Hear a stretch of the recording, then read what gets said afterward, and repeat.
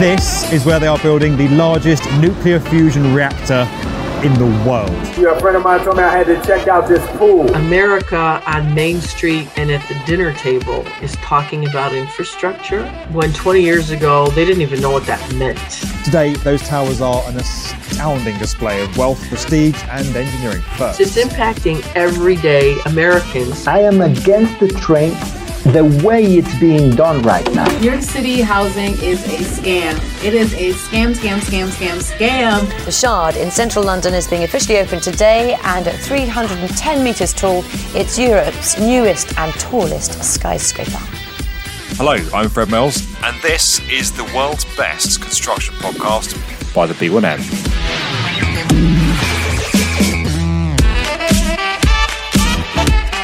That's right, the best bit of your week is back. It is time for the world's best construction podcast.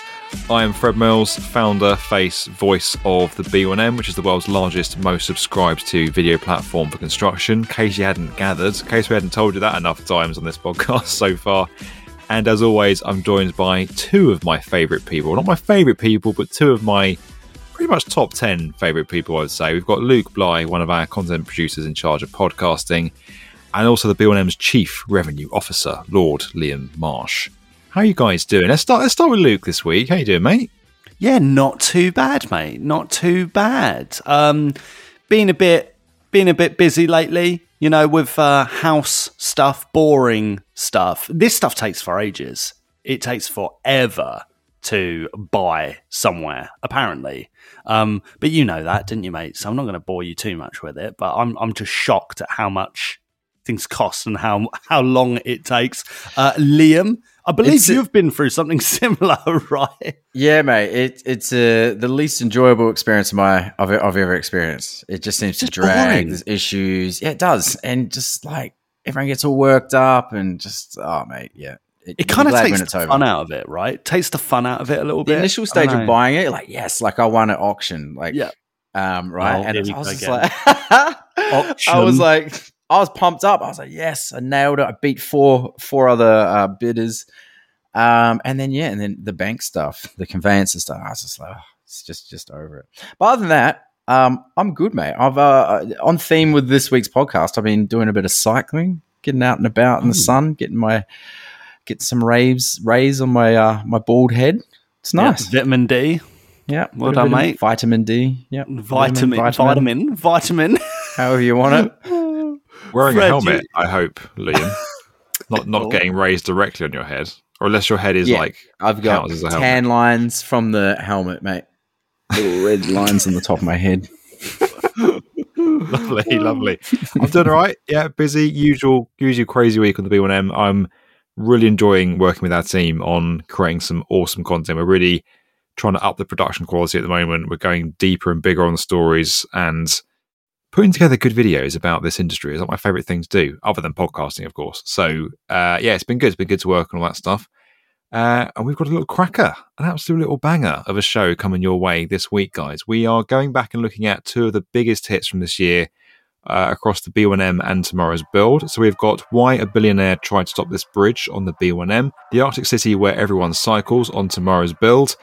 Also in the news, we're looking at New York's $7 billion plan to expand and upgrade its iconic Penn Station. There's also Funny Comment of the Week and some of your emails. Let's do it.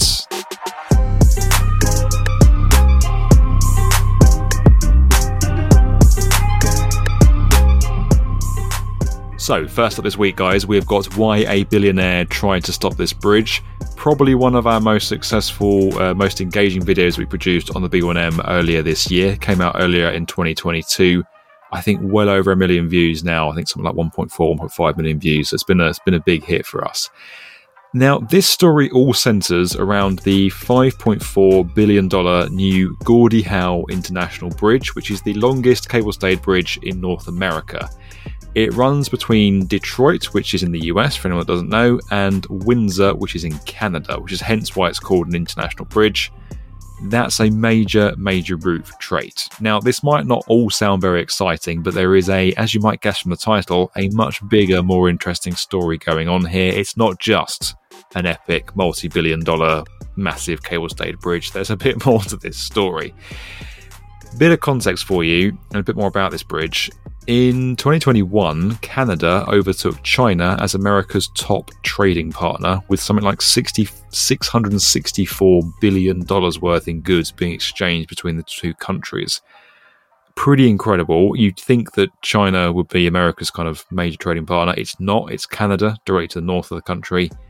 Almost a quarter of all that trade that happens between Canada and the USA happens in Detroit over this river crossing. So it's pretty important. It's pretty major piece of infrastructure for US trade.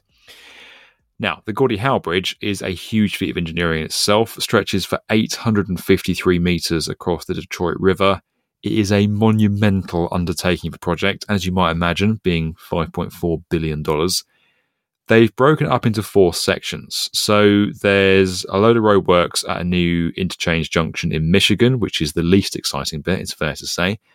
There is the US point of entry and kind of border control system. There's the Canadian port of entry, and then the actual massive feat of engineering, the bridge itself. So as you can see, it's not just the bridge, it's all the infrastructure around it. It's a huge, huge feat of construction, engineering, and infrastructure. Structures being held up by cables that fan out directly from 2 main towers. So with a cable-stayed bridge, you've got these 2 towers either side of the Detroit River, 220 meters high each, which are going to bear the weight of the road. One of those towers is being built in the USA. One of those towers is being built in Canada. So they're being built by kind of different teams. They're all part of the same product team, but different teams either side of the river, either side of this international border. Now, a cable-stayed bridge is a bit different from a suspension bridge. So a suspension bridge, think of the Golden Gate. That's where you have 2 towers normally, and then a big suspender cable across them with smaller cables hanging down, which the road is hung off. With a cable-stayed bridge, you've got cables coming from the towers directly down to the bridge road sections. These new towers on the Gordie Howe Bridge have been designed to look like an ice hockey stick because the bridge is named after a famous Canadian ice hockey player. Ice hockey is a big deal in this part of the world. And these kind of bending bridge piers, we've been told, are designed to look like ice hockey sticks, apparently. Would that come across to you, Luke? No. Not really. I didn't really get that vibe, but we'll allow it, I suppose. Now, where the controversy comes in is that this isn't the first bridge over this extremely important piece of water between the USA and Canada. There's actually an existing crossing here, the 92-year-old Ambassador Bridge, which is privately owned by the late Manuel Moron. He took it over in the 1970s. Until he passed away, I think in the 2010s, his family now own it. Up to 500 trucks cross his bridge every hour at peak times, paying $45 each to cross that bridge. Now, as you can imagine, that's quite a nice little earner. When the Gordie Howe Bridge was proposed back in 2004, this guy, this billionaire, saw it as a threat to his revenue and basically did everything he could to try and stop the Gordie Howe Bridge being built, which is pretty incredible. So he sued the governments of Canada and Michigan, but lost. He put forward an idea for his own bridge. Instead of Gordie Howe, he thought, how about I build a bridge, but he would own it and he would still charge for it, therefore securing his revenue streams. He then went to politics, so he spent millions of dollars trying to pass a ballot measure that would make it harder to get the bridge approved. That law didn't pass, didn't get through. He then ran cable TV adverts asking then President Trump to block its construction. We put some of those cable TV adverts in the video. They're hilarious to watch. It starts with like, "Dear Mr. President, there's a bridge being built between here that you've got to stop. Stand up for the people of Michigan," all this kind of stuff. Long story short, despite spending loads and loads of time and money, decades worth of time and money, and putting all of his resources and energy into stopping the Gordie Howe Bridge, he failed, and construction work on Gordie Howe began in 2018.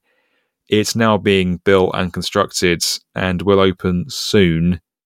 Probably damage. I mean, it's going to increase capacity on this huge trading route. It will damage revenue on the Ambassador Bridge. Not completely, because it's still going to be running and opening. So, yeah, pretty dramatic story. What do you guys make of this? I find it mind-blowing that a civilian owns such an important piece of infrastructure and it's an international crossing, right? In 2022, it actually blows my mind that this family can own that bridge. Spot on. Yeah, spot on. That's crazy. I think it's... The irony is, as well, is this guy seems to be like anti-free market as well, even though he is benefiting ridiculously from owning a bridge. And I really don't get it. I don't get how you can be against another bridge being built, even though there is clearly a lot of pressure and a lot of issues with the supply chain, right? This bridge is causing because it's so busy. It's a no-brainer. When you've got that much trade going from A to B, you're going to want to ease transportation between the two, aren't you? And if that means building another bridge, I just don't see how. And that kind of goes back to what Liam said. I'm shocked that we're so reliant on a private bridge owned not by just a company. It's a guy and his family. So most toll bridges and any privately owned infrastructure in the US was generally taken over by state highway departments or the federal government kind of during the 20th century. But a handful of toll bridges still remain in private ownership, including this 92 years old Ambassador Bridge. You're saying you can't see why anyone would want to block this, Luke. I can 100% see why. It's because of money. Oh, well, yeah, of course. Of course, yeah. What did you say? 45 trucks. Well, no, what was the stats before? 500 trucks. So on a quiet day in 2021 during the pandemic, 263 trucks crossed the 4-lane bridge every hour. But at peak, it's 500 trucks an hour, paying $45 each. That's $22,500 an hour for those. Yeah. Shocking. Some we people should build a bridge. We should build a bridge. Let's build a bridge. Yeah. Unreal. I think obviously there's the profit that comes into it, but that's the problem here, isn't it? This is kind of the typical story of interest of, one person or a family versus the interest of, in this case, 2 countries, 2 nations, 2 whole peoples. And I don't think I always try to view things like this, like as balanced as possible. I try to look at the pros and cons from both sides. For balance. I can't for balance. There we go, Fred. You know it. You love it. We all love it. The kids love it. But I think with something like this, I can't see why you wouldn't build another bridge other than the fact that this guy's going to lose some profits, not all his profits. Like, it sounds like he's thinking, I'm going to be losing all my fortune. Not that he's already wealthy enough. He probably is. But, mate, it really puts him in a bad light. I can't help but feel that. Obviously, there might be some things that I'm not aware about, right? Like maybe the location of the new bridge is affecting neighborhoods or something like that. Is it, Fred? Do you know if that is or the case? No, it's been. I mean, obviously, with anything like this, there is some incidental stuff. There's some collateral that goes with it, and it will, result in some changes of land use. But where it's been positioned is reasonably considerate. Some people are affected, but there's been no sort of major backlash from this. It's just there is actually a map in the video that we show, and also on our website. It's not too far. I mean, it's like a handful of blocks, maybe 10 blocks along the river. It's not far away. Right, because it's trying to address the traffic problem in that key area. And yeah, I think for me, this taking aside the craziness of the billionaire trying to block it story, it shows, again, I'm banging on about it again, but it shows the power of construction and the power of infrastructure. This bridge is linking 2 countries, Canada and the USA, and it's enabling an enormous amount of trade. It's enabling the economy, which has a knock-on effect to people's standard of living and their lives. It shows you how consequential construction projects can be and how important they can be. It also shows how political construction projects can be, and also how much money and how much business there is in infrastructure, construction, buildings, bridges in this instance. There is so much money. And I think in everyday life, especially someone like me, you know, I'd consider myself an enthusiast. It's easy to lose sight of that. You know, it's easy to lose sight of, no, these are huge, just like money machines, you know, whether it's a skyscraper or a bridge. And this is, for me, mate, this is just a bit sad. I think it's a bit sad. And I think it's people losing sight of the magnificent engineering that has been accomplished in the last few hundred years. You know, something like this, it is a huge deal. And yet we're kind of, there's this guy putting his foot down, making it really difficult for, again, the greater good, to quote Hot Fuzz. You know, it's not great. It's not great. Yeah, I know what you mean. It kind of speaks to, I think it speaks to a lot of America right now. There's an often quite a strong focus on financials, on money, on profit.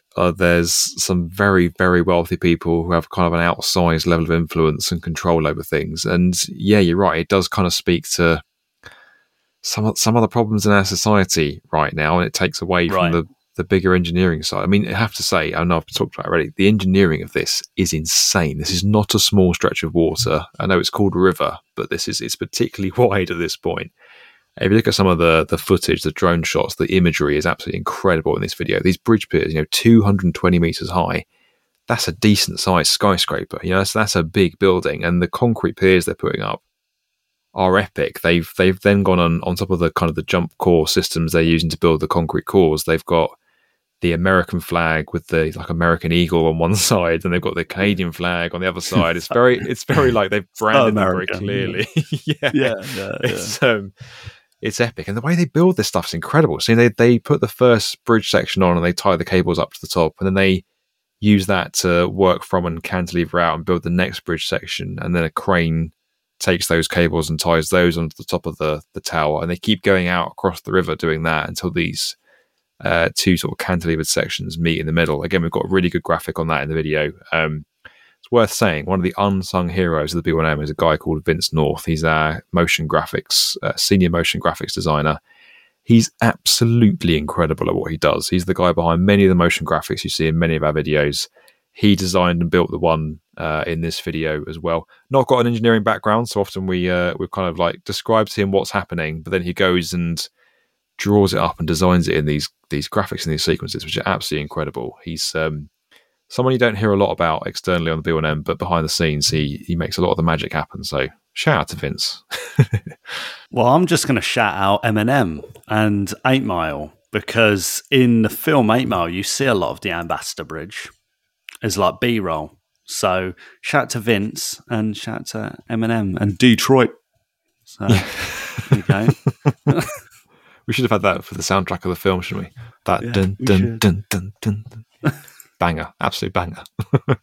A funny thing we're not mentioning, Fred, is the shameless self promotion of the Fred Mills B1M mug at the start of the video. So that was something that Aaron, our video editor, senior video editor, came up with. That wasn't my idea, but we basically started this video by saying, if you've tried to buy anything recently, you probably find there's been some delays with the global supply chain. It isn't really functioning right now. It's not operating as it should be. And we use that as an in to talk about how a lot of the trade in the US comes through Canada. A lot of things people buy in the US come through Canada. And as an example of a product you might buy, Aaron knocked up a Fred Mills mug. It's basically my face on a mug at the start of the video. It's like a joke of something someone would buy online. Leaning into it, we made those mugs available in our merchandise store for the date the video was released, so people could buy a Fred's mug if they wanted one. We've actually sold 143 Fred Mills mugs off the back of that video. So there you go. In 143 kitchens around the world, my face is gracing the dishwasher or the cupboard. Yeah. One thing we found out the other day was James, our head of video, his wife actually bought herself a Fred Mills mug. Do you know about that, mate? He didn't know about it. He just turned up, and she'd in her obviously clear desire to have me amongst her crockery. I think she was doing it quite sneakily, mate. I don't think she was going to tell James. I think she was keeping it for herself. There you go. Yeah. There you go. Were you one of these 143 people, Liam? Did you decide to buy a Fred Mills mug? Absolutely not. No. Thanks, mate. Neither was my wife. Out of order, mate. She gets enough. She gets to wake up next to us every day. Yeah, lucky lady. Lucky lady.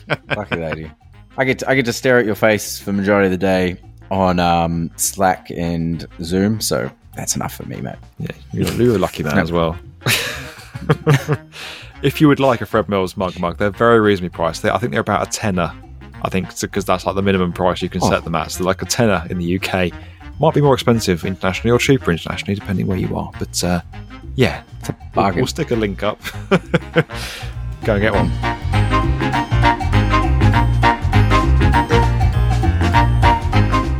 Next up this week, we are going over to one of our biggest hits over on tomorrow's build, the Arctic city where everyone cycles. So, right now, we are heading to the city of Oulu in Finland, which is just south of the Arctic Circle.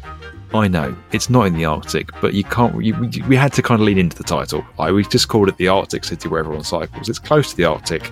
It sounds better. We went with that. This city, incredibly, has 943 kilometres of fully segregated cycle paths, and almost everyone cycles there, despite the absolutely freezing temperatures. Now, if you're anything like me, I look out the door, and if it's slightly overcast, slightly raining, I'll go, yeah, nah, don't fancy that. I'm going to jump in my car today. These guys do it all the time.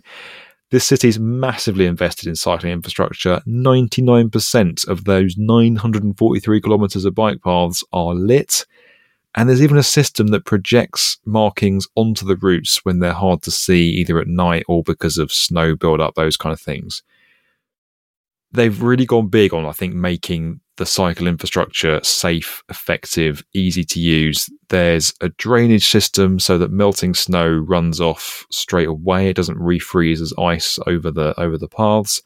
Any packed ice is ploughed with a special toothed blade that creates ridges to help give bikes traction on the bike paths. They have a snow clearing contractor who's like dedicated to clearing snow off the path. So if it gets over like 2 centimeters or something during the day, or over 4 centimetres during the night, they have to instantly kick in and clear the paths. And they're incentivized, so they get a bonus or a sanction, and that's measured against user satisfaction score. So they've got the contractor very invested in keeping these paths up and running and functioning as well as they can do. The result is that this city has basically made it easier to cycle somewhere than to drive. There's very low levels of congestion. There's very low levels of pollution. They're killing it in terms of like how you design a sustainably designed city. Really shows what's possible when you design for bikes.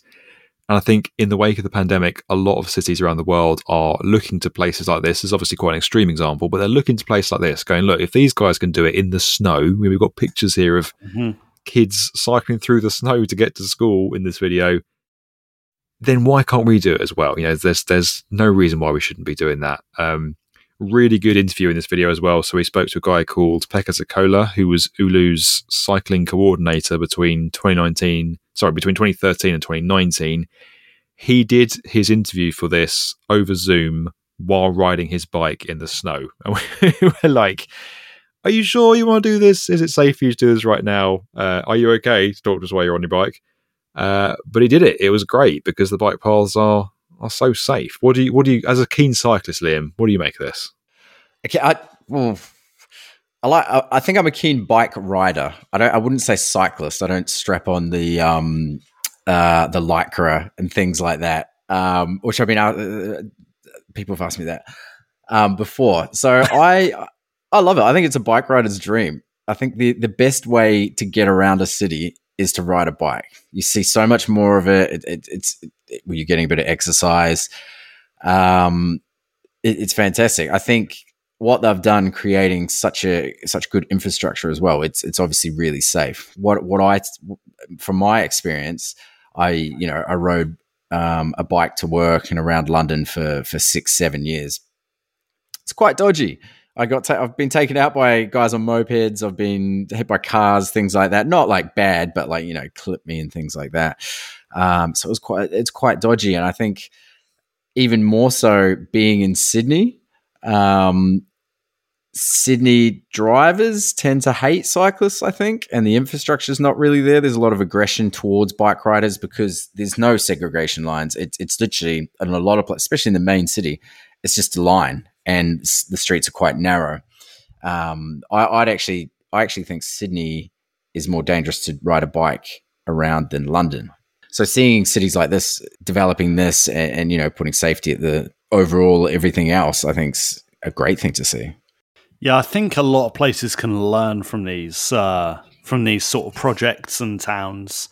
Cycling is sustainable, it's healthy, it's good for people. One of the places that really left an impression on me when it comes to like cycling and how much I saw of it in the city was Copenhagen. In Copenhagen, in Denmark, there were cyclists everywhere, and they got these like specialist bridges going around, certain buildings and islands along the river, and it's just for cyclists. It's really well lit. It's really, really safe. But to see it, again, like what you were saying, Fred, like to see it in this sort of extreme where it is just on the doorstep of the Arctic, it's really impressive. Really, really, really impressive. Cycling is really beneficial for a lot of people. But equally, I think I can't help but have this opinion that these are smaller places, right? Absolutely. This place in Finland, very small. Copenhagen, very small. Denmark, small. Denmark has a smaller population than London, yeah? And even like Amsterdam, Amsterdam is like the place to ride a bike, right? Like everyone on their aunt rides a bike in Amsterdam, don't they? It's a really good point, and we make this point quite clearly in the video. There's a distinction here. There are some places that have really been designed as cycling first cities and really quite heavily leaned into it. And Oulu is one of those. Right. I think Amsterdam didn't start out as one of those. It's very much become a cycling city. As you say, some of the other places you mentioned, Luke, Copenhagen there, they naturally more lend themselves to cycling, or they've started out a very long time ago and made huge investments in cycling infrastructure.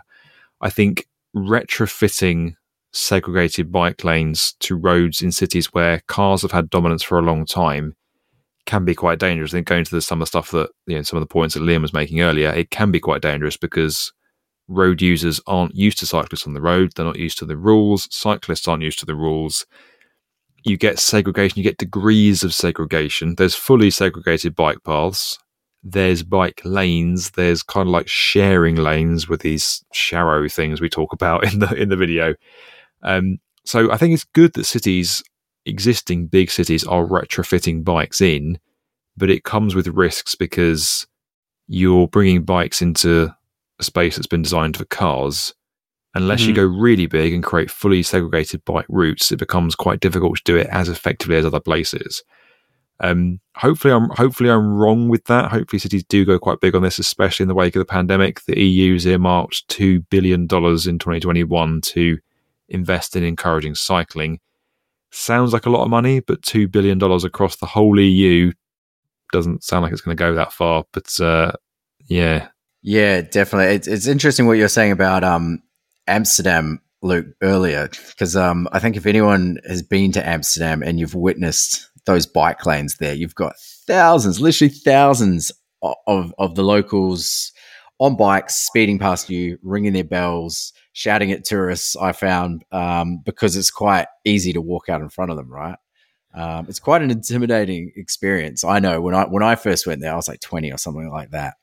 It's like, how do I navigate this? Yeah, there's that. Yeah, I can imagine exactly that. Yeah, it's just, I think a bit like we used this word on another podcast the other week, but it's like, I do think it's inspiring, and I do think it's not necessarily an excuse for cities to go, well, cycling wouldn't work in our big city. Cycling is beginning to work in places like London, not all parts of London. That isn't feasible. You know, we are talking about, again, chalk and cheese here. You know, Amsterdam has a population, I think, just below 1 million people, like 800,000, 900,000 people. That's equivalent to like somewhere like Leeds in Yorkshire, you know. These aren't big cities. Whereas, on the video, right, there is a comment. I can't help but bring this up, because I noticed this throughout YouTube. There's always like a guy from somewhere like Holland or Denmark or like these countries that are very good at a lot of things. You know, some of my favorite places to visit. But it always starts off as a Dutchman. And I'm like, oh, right, this is going to be good, isn't it? This is going to be good, right? Tell us how to live tell us how bad we're doing in the rest of the world and how we should be copying you guys. But he says, as a Dutchman, it's always puzzling how horrific the bike lanes in most other countries are and how completely inept said countries apparently are in improving it. And it's like, oh, mate, that's like a stab and twist, isn't it?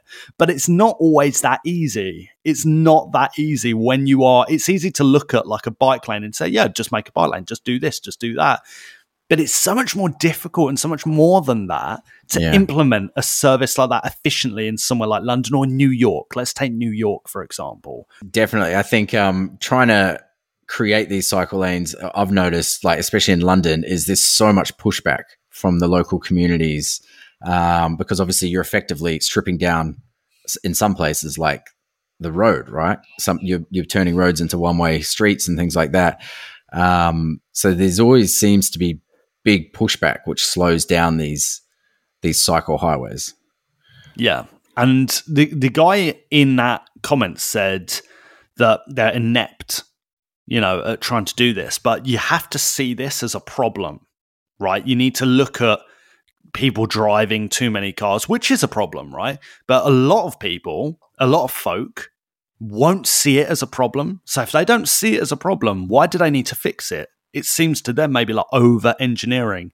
So the culture needs to change. And I think that's where, Fred, I think you said earlier, these are different places where they might have more of a history of cycling, or maybe their city lends itself better to that. Some places definitely have more of a leg up than others by all sort, not just the physical infrastructure and the space, but the kind of cultural approach and how they feel about things anyway. I think a lot of cities' tactics when it comes to encouraging cycling or other forms of sustainable transport, as we've spoken about many times in this podcast, is to kind of make driving less convenient. So they kind of, part of this tactic here is to make driving a bit less convenient, whether it's through congestion charging or taking away car parks or, you know, cutting lanes to make, you know, cycling an easier choice. That's kind of part of the strategy, but the result in that is obviously that it does kind of piss off drivers quite a bit.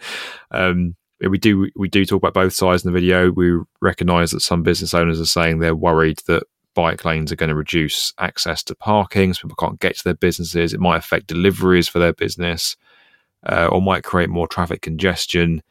And yeah, this is the thing. This isn't a simple route to follow. There are some difficult things here. It's going to be painful as we move our cities, try and wean our cities off cars, or at least reduce the impact of cars.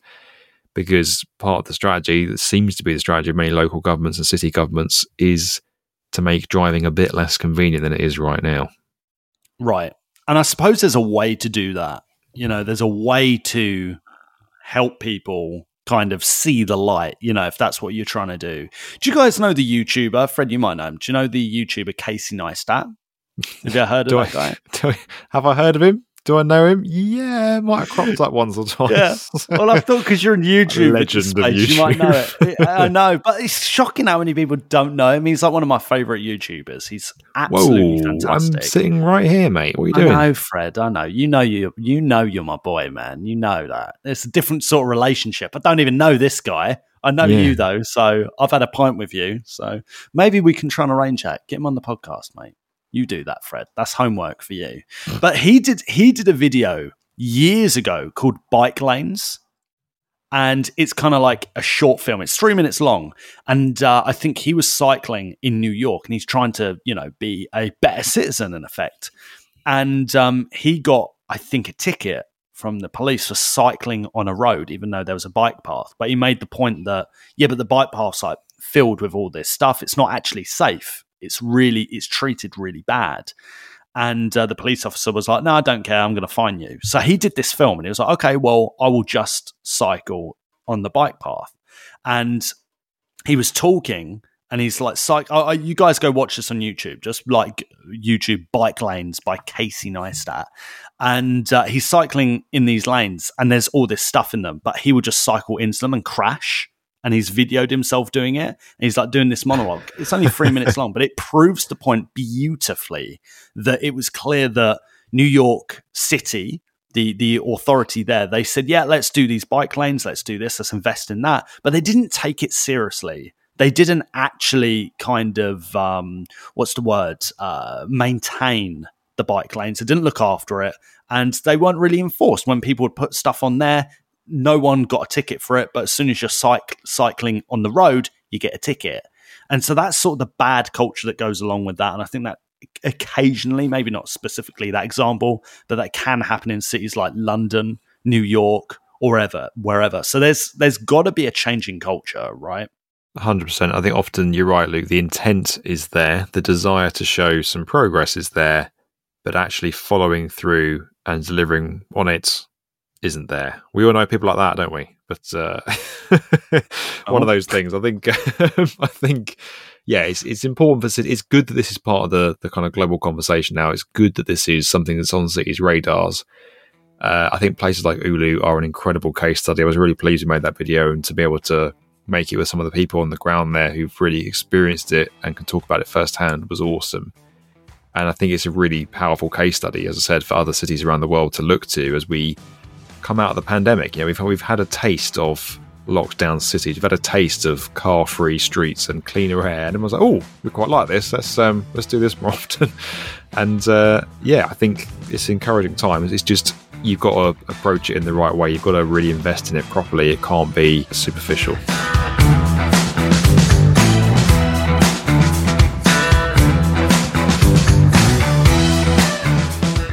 Now, staying in New York, also in the news this week, we have got the rather large, ambitious plans to reimagine New York's iconic Penn Station. So the city's announced a near $7 billion plan to renovate the station and its immediate surroundings.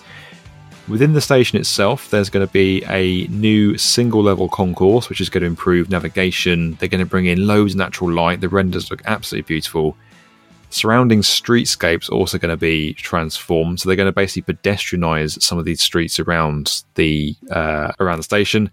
There's going to be new car-free corridors. They're going to plant trees down the streets. It all looks very green, very happy, very sunny. There are also plans as part of this for several new high-rise buildings with residential and office space, retail spaces, public facilities in and around the station development.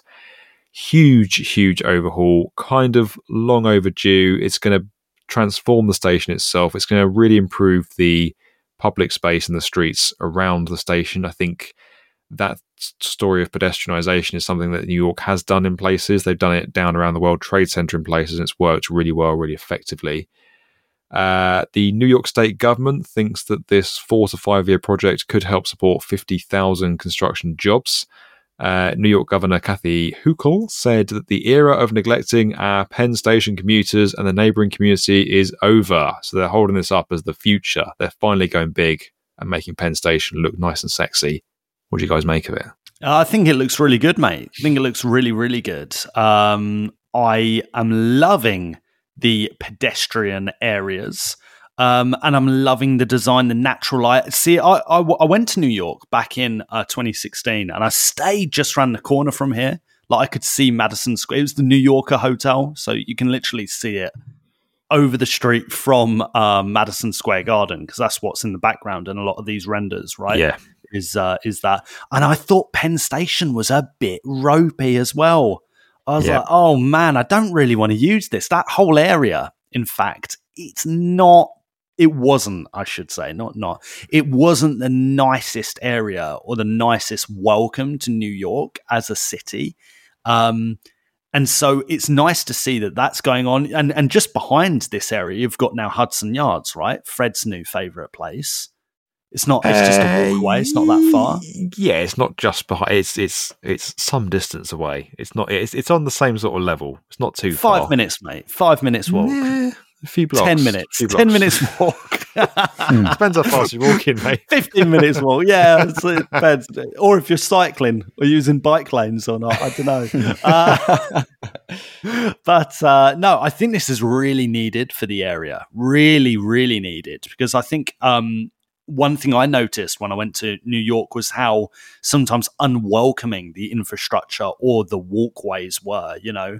And in my head, I thought it'd be a bit different to that. So when I arrived, there was almost this culture shock of, oh, wow, no, this is really difficult to navigate. This isn't designed for people. It feels like it's kind of designed for a hybrid of cars and kind of just people that know the area really well. So this seems like a massive improvement, mate. Yeah, it desperately needs it. I think that second render on our Instagram it just speaks to all of it. It's, you know, you've got this pedestrianised street. It's made for people and bikes, not cars.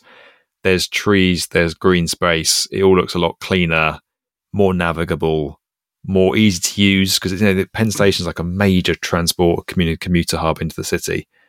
So yeah, about time, and it's going to look great.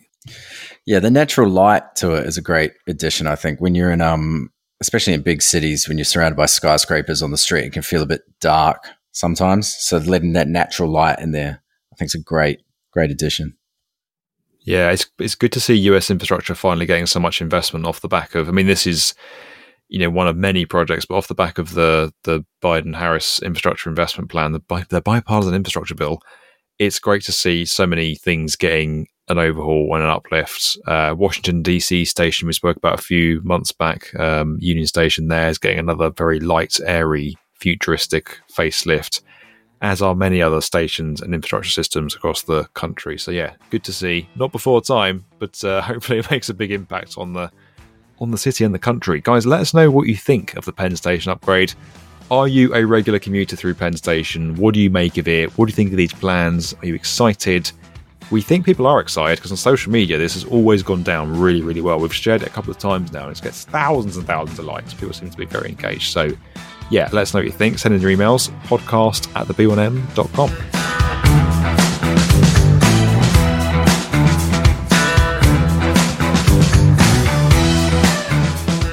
It's the moment you've all been waiting for. We are gliding over to Mr. Liam Marsh, Lord Liam Marsh, the Chief Revenue Officer of the B1M, for Funny Comment of the Week. What have you got for us, Liam? I've hyped it up now, mate. What you got for us? Wow, what an intro, mate. What a bloody good intro. Don't let us down. Thank you. Okay, this is more of a fun fact rather than funny comment of the week because it's quite interesting. So this is actually a comment from the massive development in Kuala Lumpur that we covered a couple of weeks ago on the B1M. And there's obviously a lot of scandal behind it, behind the investors, behind the backers. They also were the key investors in Battersea Power Station. So Christian Devi has commented, the 1MDB, so One Malaysia Development Berhad scandal. So this is on that. Some of the money was actually used to produce Dumb and Dumber 2, the movie. I thought it was absolutely... Really? Yeah. Bizarre. I fact checked it. I Googled it. What? And apparently it's true. Wow. I never saw that movie. I refused to watch that movie because I liked Dumb and Dumber 1 so much that I just couldn't bring myself to ruin that with Dumb and Dumber 2. Did it have Jim Carrey in it and the other guy? I think it did. They were old though, weren't they? Oh yeah. Dumb and Dumber was a classic. Yeah, Great Dumb movie. and Dumber. That's 90s gold. 90s movies are the best, man. Yeah. But this goes to show, once again, like what we said earlier, that this is big business, isn't it? Construction. And there are some naughty things that can happen in it. So, I mean, I don't get it. I don't get how you can go from something like this to something like that. I don't understand how that can happen. But there we go. Apparently it can. Good old Christian. Thanks for coming through with that, mate. It's quality. Yeah, thanks for enabling us to chat about Dumb and Dumber for a bit, because that's always appreciated. I know it's one of your favorite movies, Fred. Oh, that's great. Well, not yeah. Oh, yeah, one of my top 10 favorite movies. Not Waterworld, like you said the other day. Waterworld, classic. Terrible. Which Waterworld? Yeah, have you seen it? Yeah, I've not seen that in a while. Mate, have a look. It's just as good as it was when you were 10 years old. Maybe we should watch it together. Do a B1M event. Fred can talk about sustainability.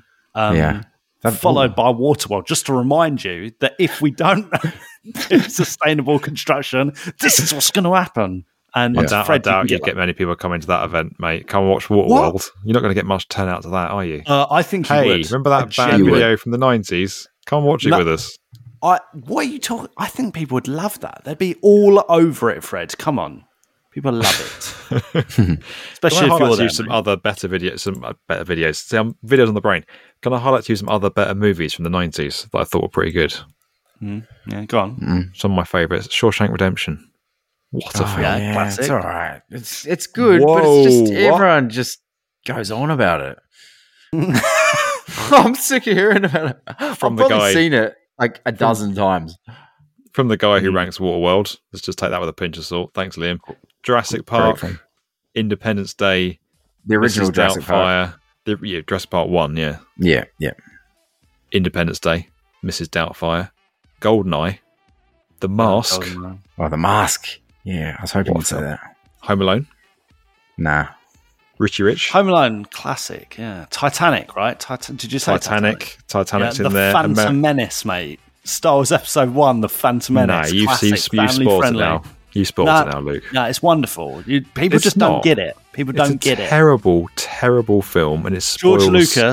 George Lucas just ahead of his time. That's just classic Georgie boy. Oh, yeah. I've used that excuse before as well, when videos have flopped. Just ahead of my time. You don't get it because I'm an artist. Yeah, that's it. That's it, mate. American Pie, Hook, Aladdin, The Lion King. What a decade. Goes on and on. Have you written this down, mate? I did make a little list, yeah. Oh, okay. I was like, this. If this is off the top of your head, that is very impressive. No, because I was so annoyed when we had a previous chat about this that I went back and Googled and then saved. You the top basically 10. just announced every big hit that came out in the 90s. What about Forrest Gump? Oh, yeah. Good film. Forrest Gump. Good film. So they say Shawshank Redemption didn't win any Oscars or awards because Forrest Gump came out the same year. Yeah. It didn't. No one went and saw Shawshank, did they? It was kind of a... Can you blame them, mate? It tanked. It tanked in the cinemas because they reckon because of the title and people didn't really get it or understand what it was about. But then it was when it kind of became a big thing through home video, through word of mouth, and then became this huge cult hit. Yeah. Through that, which shows you if it flops on YouTube, there's hope yet. There we go, mate. There we go. Yeah. Anyway, back to Penn Station. We like it. We love New York. Back to the construction chat on the World's Best Construction Podcast. Let us know what you think of this episode, guys. Talk to us all about the Arctic City where everyone cycles, the Penn Station upgrade, the Billionaire Bridge row. We'd love to hear what you think about that. Send in your emails, podcast@theb1m.com. Take care. Have a great week. We will see you again next time.